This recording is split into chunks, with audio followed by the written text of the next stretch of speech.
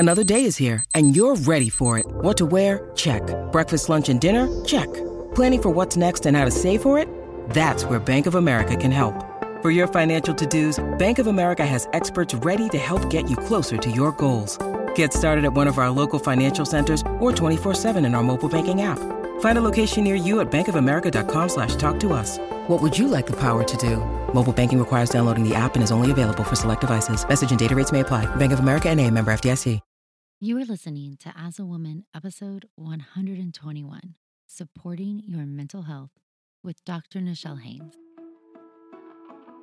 Welcome to As a Woman, the podcast hosted by fertility physician Dr. Natalie Crawford to educate and empower women. Each week, learn about your health, your fertility, and how they relate to your true self.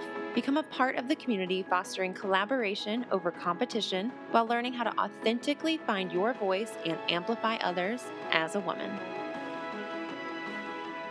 Hi, friends. Welcome back to the As a Woman podcast. I have missed you. I'm so excited to have a good friend of mine, Dr. Nichelle Haynes, on the podcast today.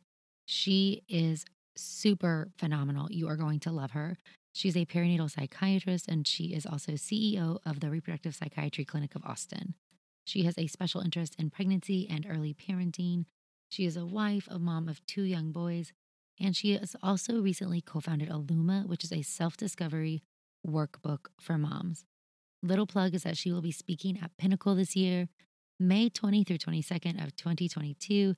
We are in Dallas, and if you don't know about Pinnacle, it is a women in medicine leadership conference where we are focusing on self-growth, personal and professional development, wellness, business skills, networking, community, all of the things that you could ask for. It is life-changing, trust me. We have a few rooms left, so if you want to register, go to pinnacleconference.org. And without further ado, let's dive in. Nichelle, I'm so excited to have you here. Thank you so much for joining us on the As a Woman podcast. I'm so excited to be here. I listen myself. Honestly, I'm in awe. What am I doing here? No, stop it. I love you so much. I've been trying to have you on this show for so long, and you and I both live this like crazy doctor mom entrepreneur life. And sometimes it's just hard to find an hour to set aside to get something like this done. I mean, that's just the reality of life right now. I think we've both canceled on each other, maybe twice. I know, we're so bad. Anyways, we're finally getting it done. And I'm just so excited to dive into talking about, mental health, depression, anxiety, and some of these things that people are truly asking me about. And I'm not the expert, and you really are. So we're so thrilled to have your expertise here and share some of this knowledge with all of us today. Thank you. I'm so excited. Okay, let's start because I know you well, but not everybody does. So I'd love to just dive into a little bit about you and your story before we get to the meaty educational component. So if you could start by telling us, how did you end up as a doctor? Did you always want to go into medicine? Did you discover this along the way? What does that journey look like for you? So I have known I wanted to be a doctor since I was like 5. Since I was aware of careers, this has kind of always been it. Like I just always knew, and I had a wonderful family medicine physician growing up, and he took care of everyone. He did most of the OB in town. It was just like he was the one you went to, and just that connection. It really seemed like something that I wanted, and I pursued that for forever. I mean, in high school, I took an AP psychology course and I was hooked. I was so fascinated. It was like I couldn't get enough. I was like eating it all up. And so I went to undergrad and did my psychology degree and, minored in biology and chemistry so that I had that background to go into medical school. And I had a period of time, I call it my crisis period. It's not really a crisis, but I didn't know whether I wanted to go to grad school and kind of do the therapy route, or I wanted to go to med school and do, the psychiatry route. And I ultimately decided that in going to medical school, I would be able to offer my patients more options. So I could do the therapy thing, I could do the medication management thing, and to know kind of how those interact with each other was really exciting for me. And so I went to med school with the sole purpose of being a psychiatrist. So, like eye anatomy and like foot anatomy. You were like, no, I don't want any of this. No, I didn't care. I mean, I really just, to be frank, I did not care about that stuff. But, you kind of get through it. You understand how it works. Pass your musculoskeletal exam and move forward. And, just did that and went to psychiatry residency and just really loved it. After residency, I went first to an inpatient job. It sort of made the most sense for my family at the time. I had a 15-month-old and an 8-week-old when I graduated residency. And we moved across the state and I started a job right away. And I was studying for boards and, 2 babies and new job, new attending. All of it was just so stressful.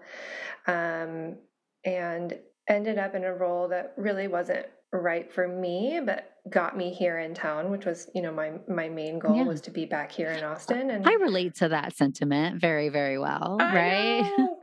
I mean, it at the time, I kind of saw it as a medium-term employment that I wouldn't be there forever, but I wouldn't be there as short as I was. And I really got very burned out doing that. And, Q3, so every third night I was taking call, and they would call me all night long. And, I wasn't in the hospital like other physicians are, but I wasn't sleeping. I had infants I was breastfeeding. I mean, crazy. it was just a lot. I don't think a lot of people, when they think about psychiatry, understand what an inpatient psychiatrist really does. I think sometimes it's easier for us to conceptualize the office-based psychiatrist who's, seeing patients in office.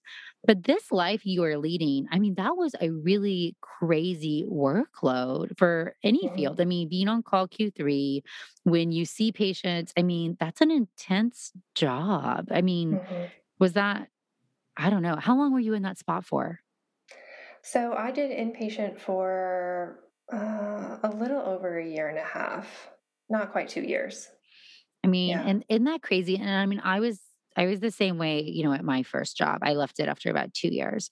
And I would got so burnt out so quickly that it was almost shocking that you feel like you can get to the end of your medical training and here you are in this position and in almost like a downhill speed fashion, it just compiles itself, especially I think when you do have young kids and you're balancing a lot and you're studying for boards, that having, a work environment, let's just say that's not the best one for you or your goals or what you want, it can be really detrimental. I mean, I had moments of thinking like, gosh, maybe medicine's not for me, or maybe I shouldn't be a fertility doctor, even though I'm like you, I wanted to be a doctor since I was 4. This was all I ever wanted to do.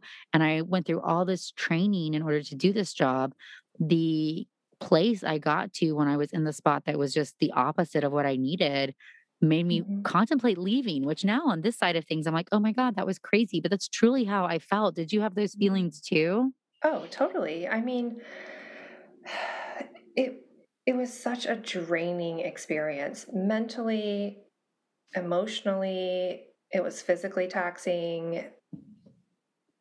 It took everything out of me, and I really saw how it was affecting my family, and we made sweeping changes in our lives for me to be able to quit. And I quit right before the pandemic.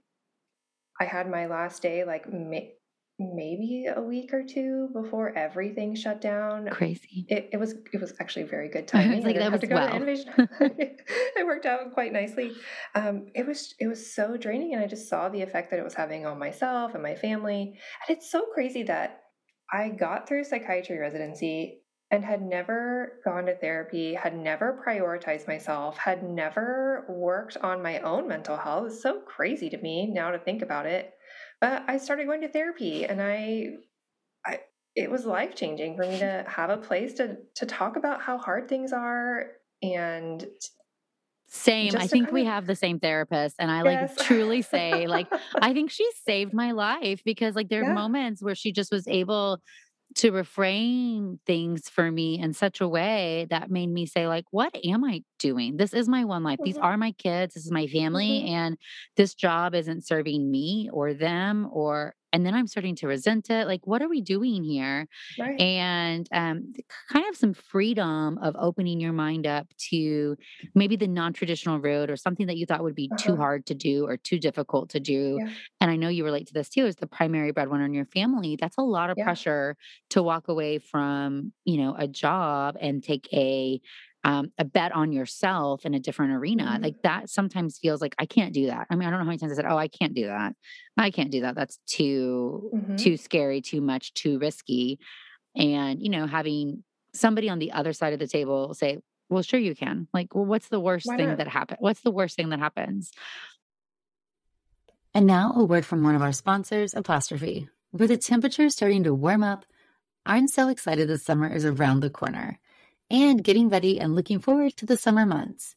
But I know that when I'm outside enjoying nature, I need to pick up supplies to prepare myself for summer adventures. And if you want to get your skin glowing in time for summer, it's time for you to get started with Apostrophe, who is sponsoring this episode. Apostrophe's goal is to help you feel confident in your own skin. So whether you're dealing with breakouts, signs of aging, or acne scarring, Apostrophe will help you love the skin you're in. I personally love that you get access to an expert dermatology team, a tailored treatment plan. It's simple to sign up for your first visit, and there is no in-person appointment or trip to the pharmacy needed. We have a special deal for our audience. Get your first visit for only $5 at apostrophe.com/AAW when you use our code AAW. That's a savings of $15. This code is only available to our listeners. To get started, just go to apostrophe.com/AAW and click Get Started. Then use the code AAW at sign up and you'll get your first visit for only $5. Thank you, Apostrophe, for sponsoring this episode. And now a word from one of our sponsors, Quince. The weather's getting warmer, so it's time to say goodbye to jackets and sweaters and hello to shorts and tees. I wanted to update my wardrobe for the long haul without spending a fortune, and luckily I found Quince. Now I've got a lineup of timeless pieces that keep me looking effortlessly chic year after year. The best part is that Quince items are priced 50 to 80% less than similar brands, but Quince partners directly with top factories, cutting out the cost of the middleman, passing the saving to us, and only working with factories that use safe, ethical, and responsible manufacturing practices. I personally cannot wait to wear my cute tan linen set this summer. So it's your turn to get warm weather ready with Quince. Go to quince.com/AAW for free shipping on your order and 365-day returns. That's QUINCE.com/AAW to get free shipping and 365-day returns. Quince.com/AAW. Thank you, Quince. And now a word from one of our sponsors, Ritual. Did you know that women were excluded from clinical research policy by federal law until 1993? But women belong in scientific research. They're essential, and Ritual knows this. I choose Ritual multivitamin every day because it is easy to take, and I know that I am getting high quality and traceable ingredients in a clean and bioavailable forms. In fact, Ritual conducted a university-led human clinical trial for their Essential for Women 18 Plus multivitamin to assess its efficacy, and the results showed increase in vitamin D levels by 43% and omega-3 DHA levels by 41% in just 12 weeks. No my shady business. Ritual's Essential for Women 18 Plus is a multivitamin that you can actually trust. Get 25% off your first month at ritual.com/AAW. Start Ritual or add Essential for Women 18 Plus to your subscription today. That's ritual.com/AAW for 25% off. Thank you, Ritual. Yes. Yeah, I mean, I Yeah. remember she said, okay, so what? So you work less and see your family more. Maybe you make less money. Maybe your worst scenario is like you sell your house and you live in a smaller one, or you rent Yeah. something. Or like she's like, none of those things are terrible scenarios, and you'd probably be Uh-huh. happier in all of them than where you are Yeah. now. So what Yeah. is holding you back? And it's crazy how we prioritize our own health, especially our mental health as physicians, at the very bottom. Right. Just the number of times that I referred people to therapy and I had never been myself is like just astonishing to me.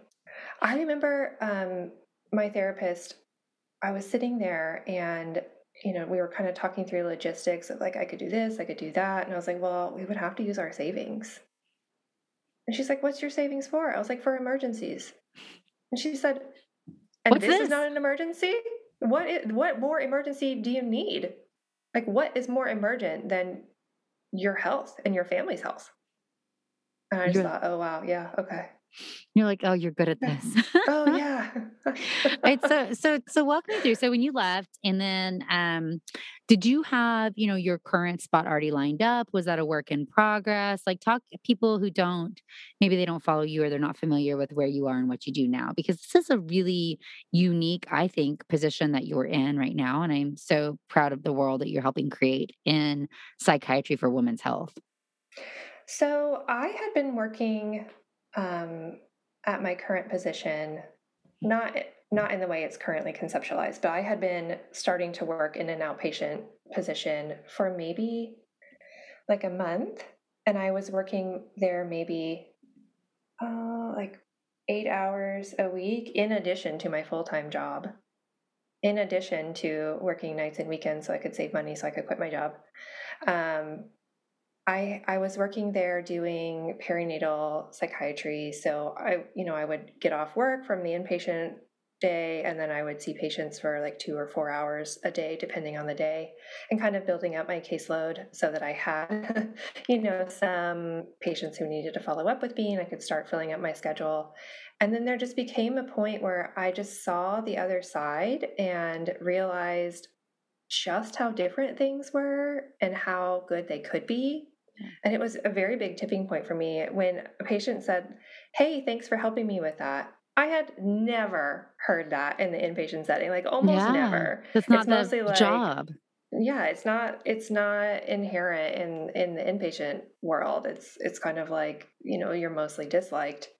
But for my outpatient job, people were telling me thank you and saying please and working on things and very invested in their whole self, their whole well-being, including their mental health. It was just, I saw the other side and I thought, wow, like that's why I went to medical school. I didn't go to medical school to do what I was doing inpatient. Not that it's not an important job, but it wasn't for me.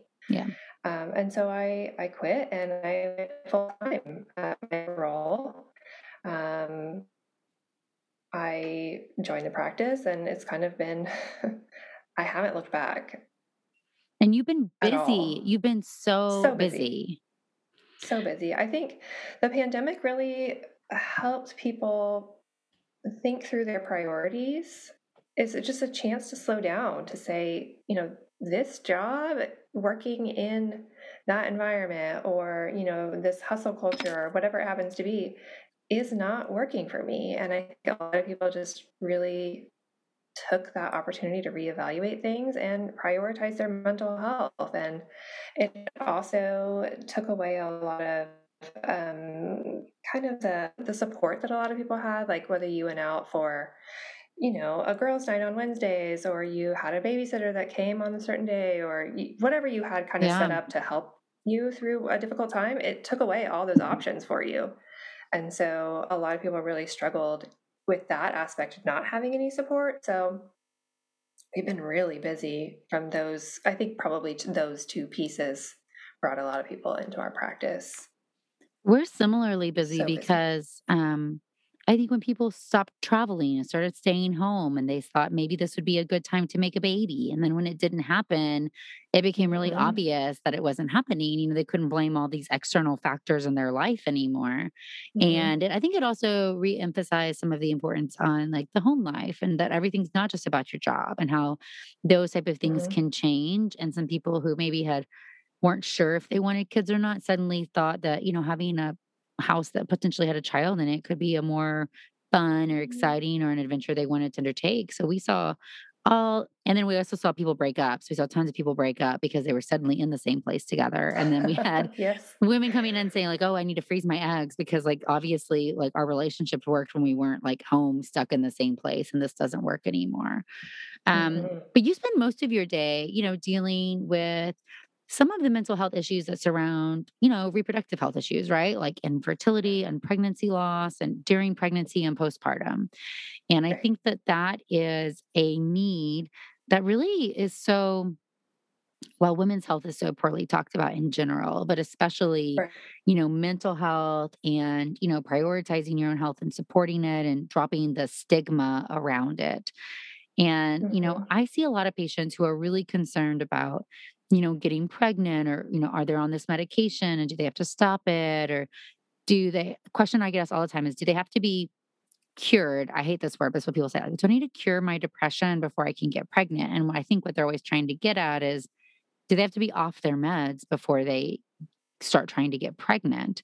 And I know because you've told me what your thoughts are, but I'd love for you to kind of tell people how you have framed this for them to kind of think through, the journey of starting your family when you have, a mental health diagnosis or you're being treated for something. Hmm. First off, you never have to do anything, right? This is always your choice. You have autonomy over your medical choices. If you Yeah. disagree with your physician, then they have the right to say, I'm not the right physician for you, or you have the right to say, you're not the right physician for me. So, first off, you never have to do anything. But when we think about what does a child need, a child needs a secure attachment with a care provider. It does not have to be mom, it does not have to be dad, it has to be a secure attachment with a care provider. It's mostly parents, mom, dad. Um, and how do you get to that? If you are not doing well, you are not in a place to provide a secure attachment. Um, we always think about risk benefit. It's never a yes or no. It's never this is safe or not safe. We don't say those words. I never say those. It's always about an individual person's risk for relapse into depression or anxiety or postpartum psychosis or whatever it might be, versus the risk of medication. So in knowing your patient, you'll know the risks for you. How bad do things get? What do things look like when you're off of your medications? In what ways can you support yourself without medication? What does that look like? Do you become suicidal? Do things get to a point where you turn to substances? We know that about each individual person. The thing, and you kind of touched on this before, is that women's health is not studied very well. We don't have a whole lot of great data. It's difficult to study things during pregnancy. It's difficult to study things during postpartum period, especially if people choose to breastfeed. It's difficult to study things during infertility or trying to conceive. So we don't have a lot of really great data is the point trying to get to. We don't have a lot of great data. So we kind of have to weigh what we do know about the medications and know that there's a lot we probably don't know. We weigh that against what we do know about the risk of untreated illness and how bad it can get for a specific person. So we can study depression really well as long as it doesn't include medication. So we have a lot of really, really strong data about the risk of depression and anxiety during pregnancy and during the postpartum period. And those are actually very risky times. That the risk of hospitalization is much higher, the risk of, having a baby that's smaller than average, having a baby born earlier than you would expect otherwise. There's a whole bunch of risks inherent in depression itself. And often when you treat, you can lower that risk. So there are definitely times where being on medication is a lower risk than being off of medication. So, sometimes that's the choice that we make because it's safer. And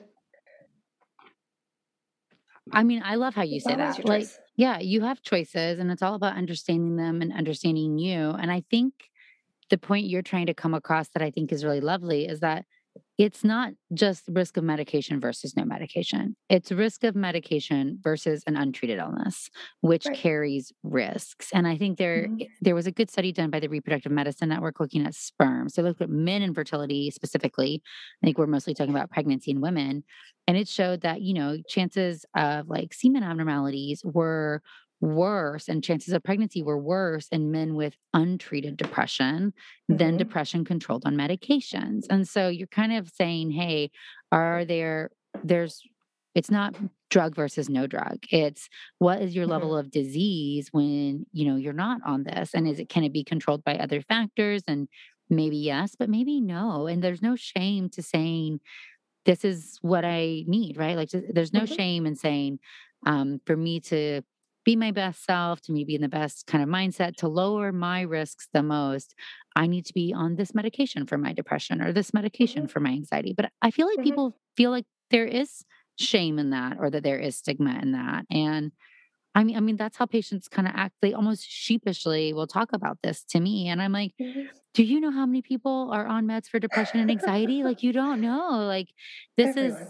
is especially now in COVID, like, this is very, very common. But I think that's just that extra layer of stigma when it comes to mental Mhm. health, and people Mhm. don't tend to share with their friends or peers that they're on antidepressants or that they're, seeing a therapist. And so sometimes that leaves it all to make somebody feel very alone and isolated when they're going through this and they don't know who to turn to.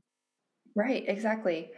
Um, I have a couple of points to that. That if someone has diabetes, they're usually on some kind of medication or on some kind of special diet to help with their blood sugars. That yes, there are definitely some things that you can do behaviorally to help things be better, but there are definitely times that you just need medicine, and that's what's safest.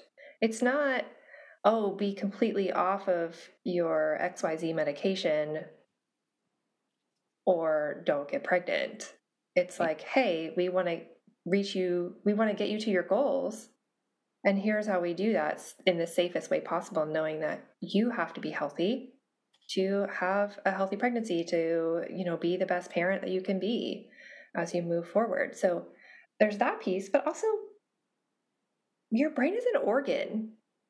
It's like no one bats an eye to say, I had this, weird rash on my elbow and I went to go see my dermatologist or whatever, right? Like, y- no one bats an eye at that. But if we're saying, like, hey, I'm feeling a little anxious because the world is falling apart, everyone's like, whoa, Oh, same thing with your whoa. ovary. Like your ovary is an organ too, but people think that PCOS is this like weird thing that they should cure with celery juice cleanses or blah, blah, blah. Right. And it's like, no. And I usually say something like if your pancreas doesn't work and you need insulin, like period, the end. Nobody's going Hmm. around self blaming themselves for that. Right. And Hmm. so why can't we just say modern medicine has luckily given us science and medications that can help people live healthier, Hmm. better, longer, happier lives. And sometimes your organs don't work as they are supposed to for no fault of your own.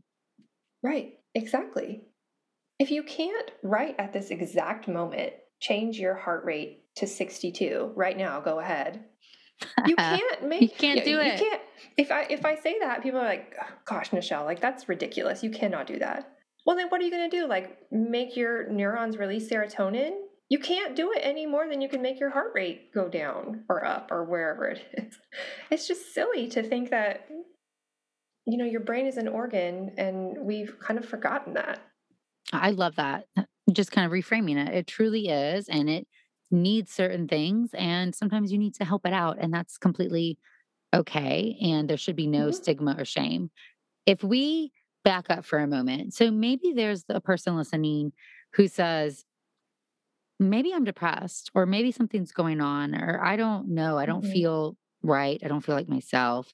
What are Hmm. the, kind of how do you tell people, like, what are the signs and symptoms of, being depressed, or when do you need to go get help for your mental health? Like, what are some of the kind of points that somebody who, didn't go to medical school and learn some of these things might start to Hmm. realize, oh, these behaviors aren't maybe necessarily normal, and maybe I should go seek a professional, help or Hmm. diagnosis. That's a really great question. one of the things that you said is one of the things that I say. If you feel like you're not yourself, that's kind of a little red flag to say something's off, whether it be you're under stress at work, or maybe you are depressed or experiencing anxiety. If you're not feeling like yourself, that's kind of time to check in. What else is going on? So in depression, you can have all kinds of different constellations of symptoms. You only have to have a few of them to meet criteria. And, someone may have symptoms 1 through 4, and someone may have symptoms, 4 through 8, and their depression looks very different. So it's hard to say your depression will look like this, but some of the symptoms include changes in sleep, whether it be difficulty falling asleep, difficulty staying asleep.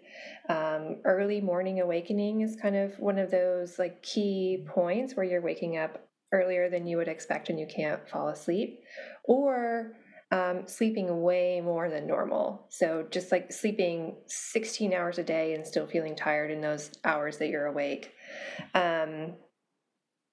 We can also experience changes in appetite. So whether you're feeling more hungry or your food is like totally not interesting to you at all, those could be some changes that you would experience.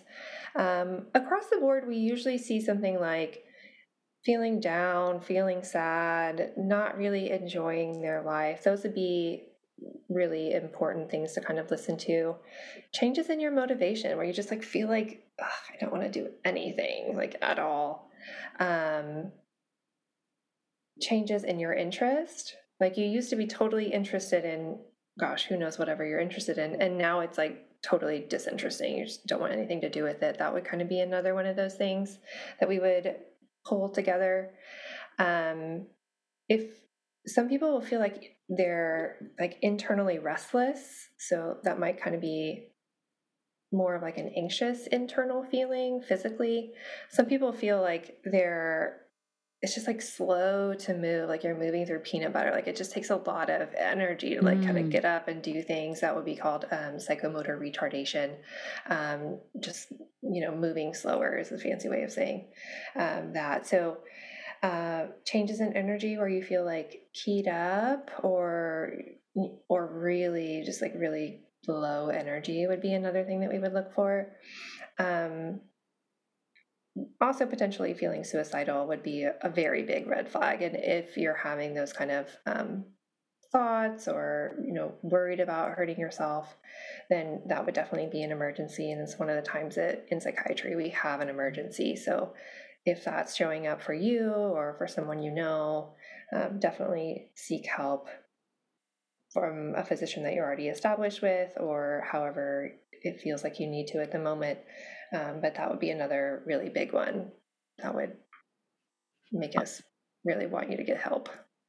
I think what I'm hearing and what people I think should hear is that, everybody's going to have different days where one day's going to be good and one day's going to be bad, and you're going to feel some certain way. However, if you're consistently feeling not like yourself and you're starting to exhibit some of these symptoms that are markedly kind of off, and you're losing interest or not happy in things that used to make you happy, and that it's not only okay, but you should, go get help. And that's what, you are there for. Like that's why we have psychiatrists, and that's why we have psychologists and these people who can at least start to sort out what is, a place where your mental health matters and you deserve to be in a better spot for it.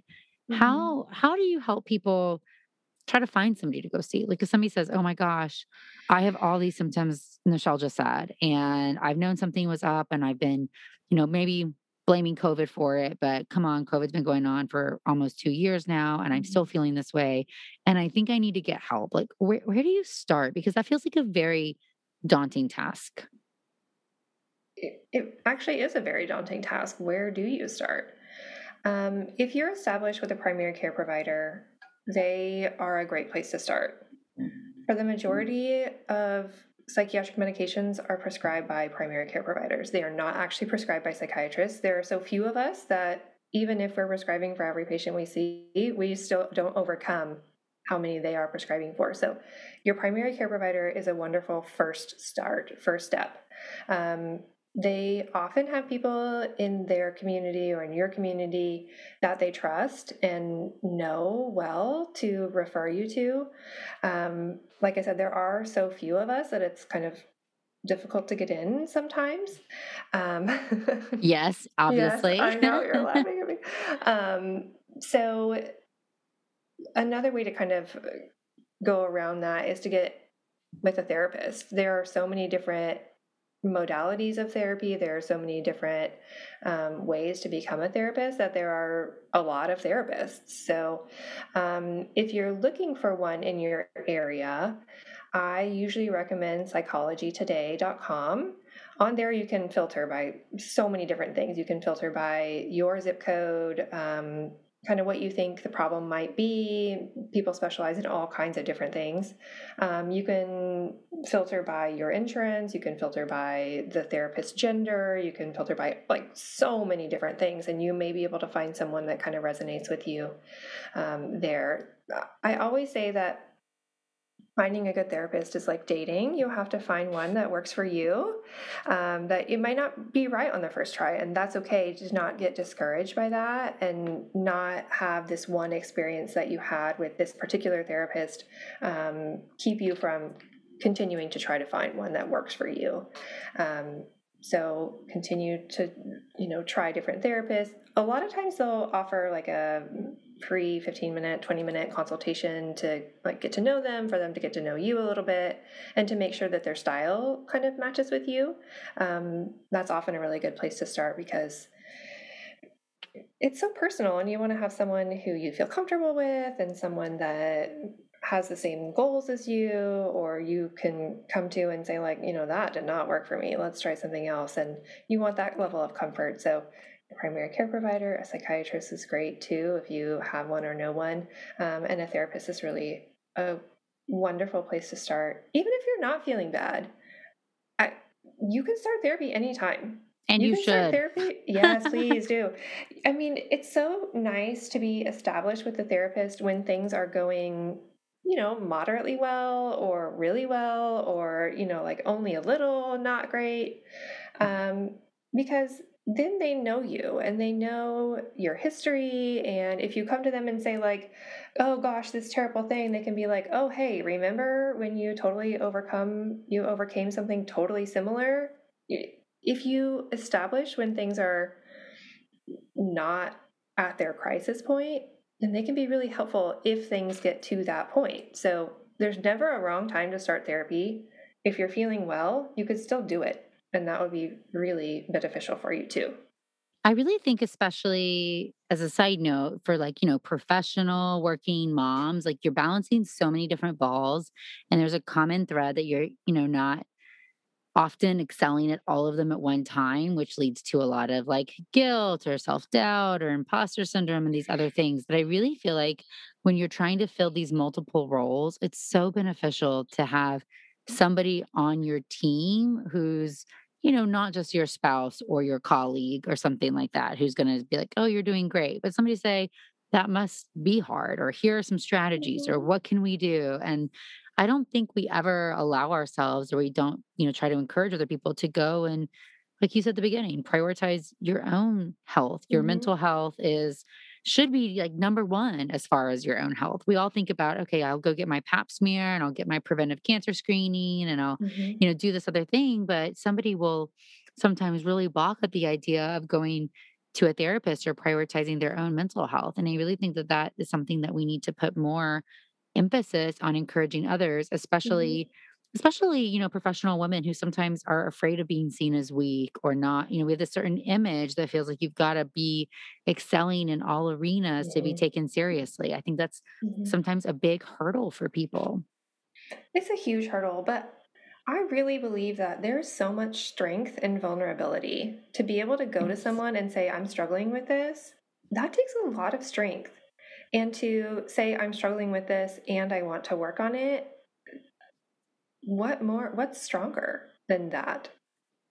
I love that. Right? I agree completely. I think you are so spot on with that sentiment and trying to say that, that really is the strongest thing you can do is go say, I want help working on this versus feeling this, I need to do it all myself mentality. Mm-hmm. Mm-hmm.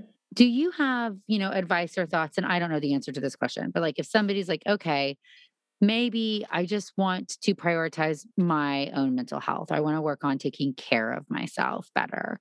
Mm-hmm. Besides getting established with a therapist, are there other things that you recommend? Like, can we talk about journaling? Can we talk about your book and your side gig? Like, what kind of other things do you think you can do to help support your mental health that maybe people don't realize is good for our brain? Okay, so there are so many different options. And I just want to give the caveat, like give the little asterisk here to say that not everything is right for everyone. And it takes some trial and error to find what's right for you. Exercise is so good for your brain. It's also great for your body. That if you're wanting to make very high quality changes for your mental health with like very little time, exercise is going to be one of your first steps. And showing up there imperfectly is totally fine as well. I mean, if you can't do the recommended whatever 200 something minutes or whatever happens, 2 hours or something, right? Do 10 minutes. It's better than 0 minutes. Yeah. Little So, changes, baby steps. right. Little changes, baby steps. So exercise is going to be really great. I also just love the idea of mindfulness. It sounds so like hokey and, woo woo to say to not judge yourself, but just being aware of what's happening in your brain and saying that's not always reflective of what I actually think, or not calling yourself dumb for having a thought that was, kind of weird or whatever is so nice. Just be compassionate to yourself and recognize that we don't have to engage with all of our weird thoughts that we have. And we have emotions because we are human, and to not get upset with ourselves if we're feeling sad one day, or just to not judge yourself. So practicing mindfulness, letting the things come to you as they are and not judging them and just kind of letting them flow through can be really helpful. Very quick, brief check-ins with yourself to say, what am I experiencing right now, can be so transformative. To just set aside 1 minute in between when you're walking from here to there, or 1 minute when you're washing your hands at the sink or wherever it happens to be, kind of making that ritual, making that continued effort to check in with yourself and see how you're doing, to check in with your needs and listen to those and act on them. If your body is saying, hey, I need to rest, you rest if you have the opportunity to do that. Checking in with yourself, exercise, mindfulness are really great. If you're looking for a more like a tangible thing to do, journaling is really a wonderful place to process, and it doesn't involve anyone else. So you can say whatever you want to say and no one else is going to see it. No one else can judge you. You can say how much you hate this, that, or the other person, and you can kind of like get it out, process it, maybe understand why a little bit more, without needing another person there to talk you through it. It can kind of be like sort of like a pseudo self therapy kind of thing if you're wanting to journal. So you mentioned my side gig, which is so fun. And so, I mean, I could talk about it all day. So I partnered up with my friend Bonnie, who is an artist and an amazing artist at that. And we created a self-discovery workbook for moms. It's called Illuma. We're on Instagram, Explore Illuma, or exploreilluma.com. And basically the idea is that it's designed to fit in your life. It's short activities that bring in art or other creative mediums, for you to know yourself again as a mom. It's designed for moms, and we really can lose ourselves there. And this is the opportunity to take very little amount of time to know yourself and just have some quiet and some solitude, and it's really wonderful. So it has immersive audio, and it comes with a workbook that you can work through with some already pre-made art in there for you to work off of. It's really great for people who want to journal but don't really know like where to start. Like you sit down in front of a blank piece of paper and you're like, oh, I don't know what to Right. do. It's overwhelming. Yeah, it takes away that piece of overwhelm and kind of gives you a task. It says do this, that, or the other. Listen to some fundamentals of motherhood that may, if you're experiencing them, may have you feeling isolated or alone. And those fundamentals I created out of my experience in my work with moms as kind of what the universals are for us. That some of us have times where we don't like being a mom. I mean, and that's universal, but we don't ever talk about it. Or there are, times where we feel like we're failing, and that's sort of a universal experience to kind of pull them all together and say, like, here, like, you may feel like you're alone, but these are sort of the fundamentals of what we're all experiencing and no one's talking about. So listening to some of those things and just hearing that you're not alone can be really helpful too. So we pulled it all together and created a workbook with audio, and It's it's beautiful. awesome. It's Also, amazing. by the way, is gorgeous. Just the entire packaging is beautiful. And it really is it's like a nice project. Like it feels like a project on yourself without pressure. And as you said, a way Hmm. to kind of foray for somebody, especially I think for somebody maybe who the idea of journaling is too much or they don't know. Hmm. I'm notorious. Like I've had this, I talk about all the time, this document on my computer called Life Planning, which I don't know why I titled it that, but literally it's like my ongoing journal. And, even like after I go to a therapy session, I'll like brain dump in there and just put some of the things we talked about and then process it. And when you go back and you read your own words, it sometimes is very illuminating what maybe was under the surface that you just couldn't Hmm. see because you get so either emotional about it or detached from it, right? You can actually be Hmm. on both ends of the spectrum. So I really think that, as you said, there's a lot of power to spending time with your own brain and seeing what is in there. Hmm.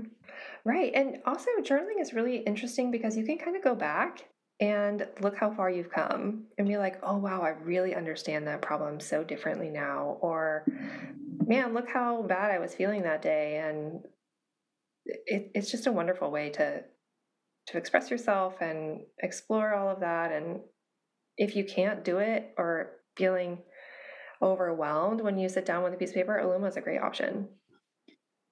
I think we could talk all day, and I'm 100% going to have you back on to talk like in depth on some of these topics. The last thing I kind of want to ask you, as far as like a question wise, is that I have patients say to me sometimes, and you kind of briefly mentioned it about, maybe turning to behaviors or like substances instead of feeling an emotion, right? Like Hmm. overeating or Hmm. over drinking or smoking a cigarette or like doing something that they know is maybe not self serving in the long run, but it's helping Hmm. them.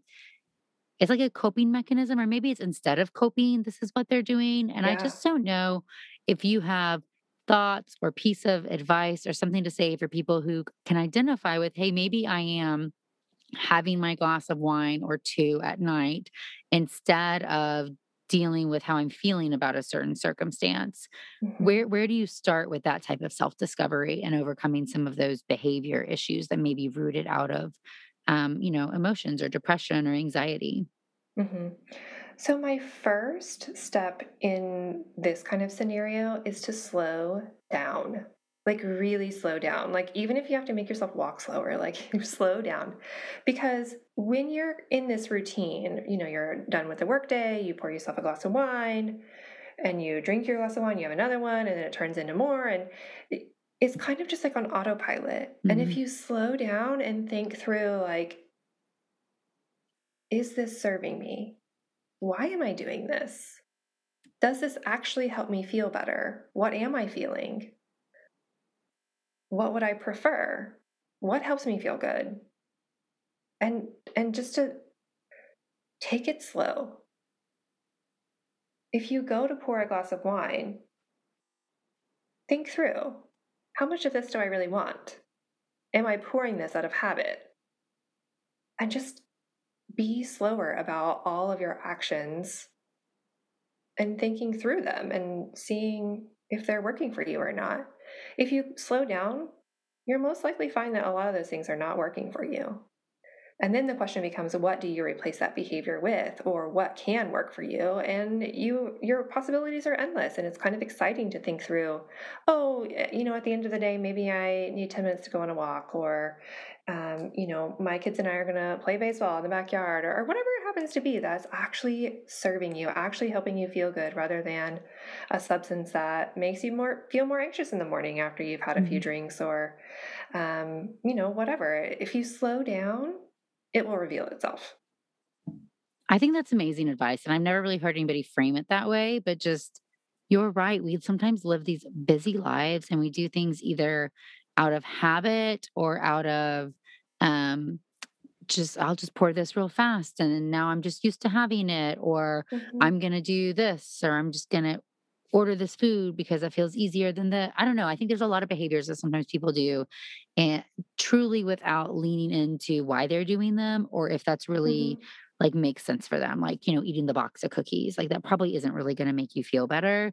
But it's Mhm. almost like an impulsive or not even maybe it's even a subconscious thing. Like you don't really mean to eat the entire box of cookies, but you got started and you didn't slow down to think about it. So I think that Mhm. advice just to slow down and think about what you're doing and think about, is that really helping you? Like what's really going on or what could serve you better is something that all of us really need to hear. I've seen so many patients who are drinking, and we'll use drinking as the problem, but drinking so much since COVID started, like way Mhm. more than, Mhm. before. And now they're like, well, it just kind of started at the beginning of the pandemic because we were home and, we'd split a bottle of wine, but here we are, a year and a half later and we're having 2 bottles of wine a night. I'm like, that means each of you is drinking a bottle of wine a night. That can't be Mhm. good for your body, but Mhm. and then it becomes rooted in habit. So I think that advice to just slow down and be mindful of what you're doing is something that's, actually a lot easier than we kind of think that it is. And I like that. Mhm. It doesn't have to be so daunting. We can start one piece at a time, and every improvement that you make, whether it be one day or permanent, is a win. I love it. You're the best. So promise me you'll come back here. And I'd love it Okay. if you would tell people again where they can find you on the internet and social media. And if they're interested in trying to become a patient, how can they get in touch with you? Okay, so I'm on Instagram at Dr. Nichelle Haynes. It's Nichelle with an N. Um, common How many times have error. you said A that? million, a million. Okay, Dr. Nichelle Haynes on Instagram.